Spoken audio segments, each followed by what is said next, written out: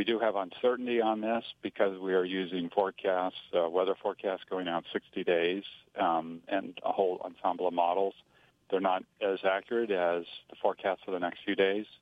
So that does introduce uncertainty in how much larger it would be than that. Yeah, you kind of don't know what you don't know. I mean, when you're dealing with the algae bloom, I mean, it changes size during the course of the year, changes in severity.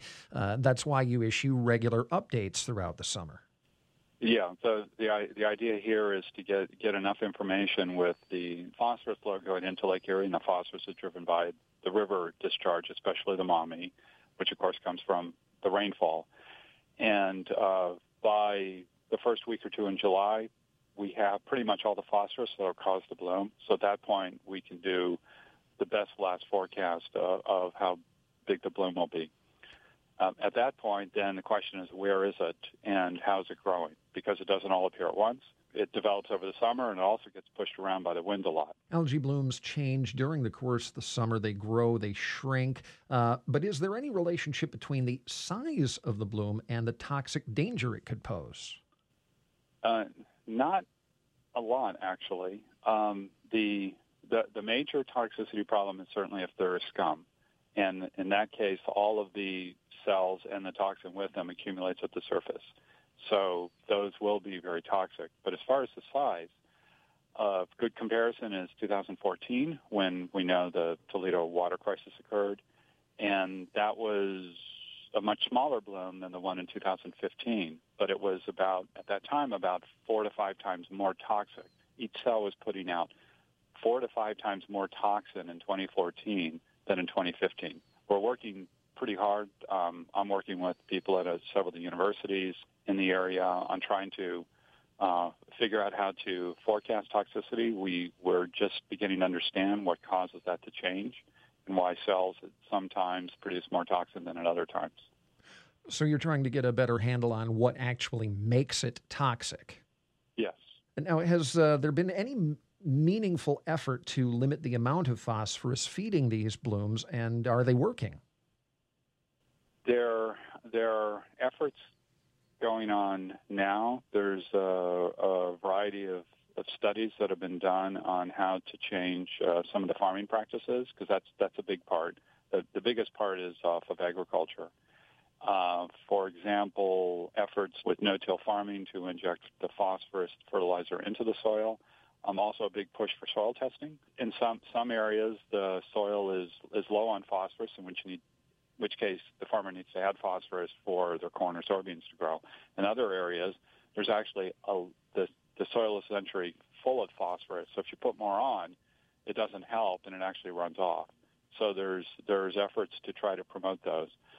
From the point of view of people outside of farming, I think one case is several of the major lawn fertilizer companies have taken phosphorus out of the fertilizer. It's a recognition that growing grass, it needs nitrogen, doesn't really need phosphorus. So they've actually dropped that. So if somebody's using a lawn fertilizer, they can get a no phosphorus fertilizer. So that's something individuals can help. Every effort helps some, but the agriculture is the big one. You talked a bit about wind. You talked a bit about rainfall. What factors go into determining how bad a bloom is from one day to the next? Overall, the cells grow once they start growing, which starts with temperature. So the cyanobacteria likes warm water. So if the phosphorus, and that's the main nutrient, is present, the water's warm enough, they start growing. At that point, they keep growing along until they use up the phosphorus. So what happens for when the bloom is bad is that they've piled up in one area or another. So that has to do with winds and currents. And the currents are also driven by the winds, I should say.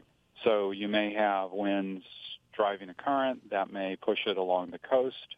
Then you can have, say, a wind from the south will tend to drive the currents towards Canada, and winds from the north will tend to drive them towards Ohio and Michigan. And the winds cause mixing.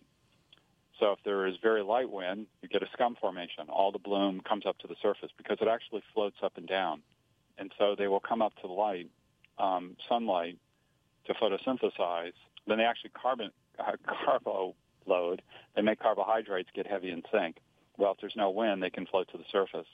So you get a very intense concentration, and then that influences how they move around as well. So we actually work on modeling all the currents and the winds in order to try to say where the bloom will be and how strong it will be over several days once it starts. Do you expect Great Lakes levels, water levels, to have any effect one way or another on the bloom in Lake Erie?